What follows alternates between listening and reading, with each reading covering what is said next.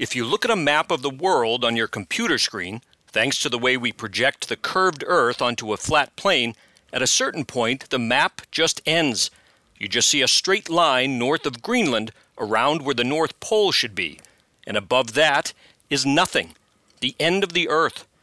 It is in this vicinity, just a bit south of the North Pole, that a little bird called the dovekey nests by the millions in vast cliffside colonies. Relatively small numbers of these feathered little elves of the North Pole occasionally visit us at unpredictable intervals here on the Cape and Islands. When they do, birders always rejoice. Last week was one of those times, and when all the numbers from all the birders at all the usual vantage points were in, they showed that this was a dovekey flight for the record books.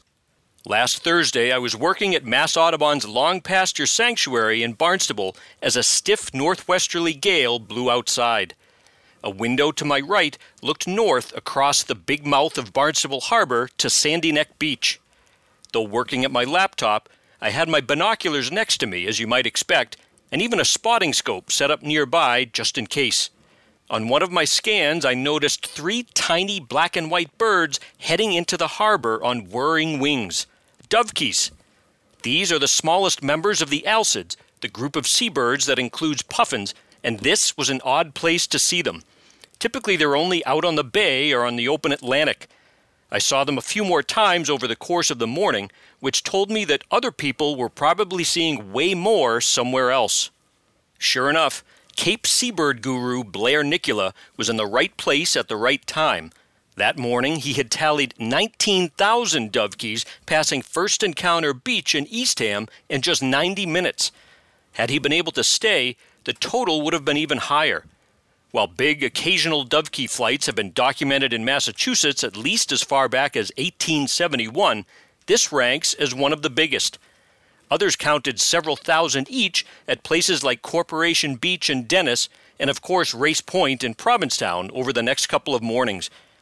Because these little birds get blown inland and end up stranded, these big flights of dovekeys have another, more poetic name, dovekey wrecks.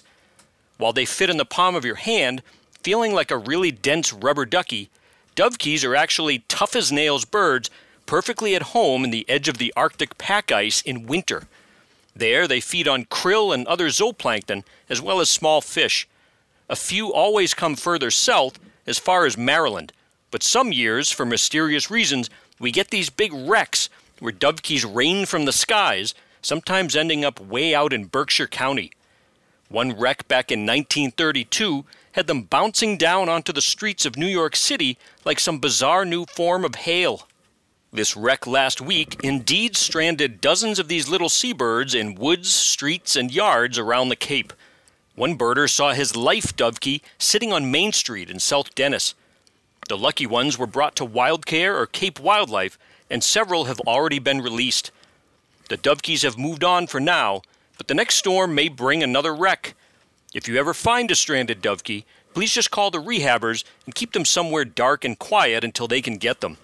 With a little care, that lost little elf will be back near the North Pole before you know it.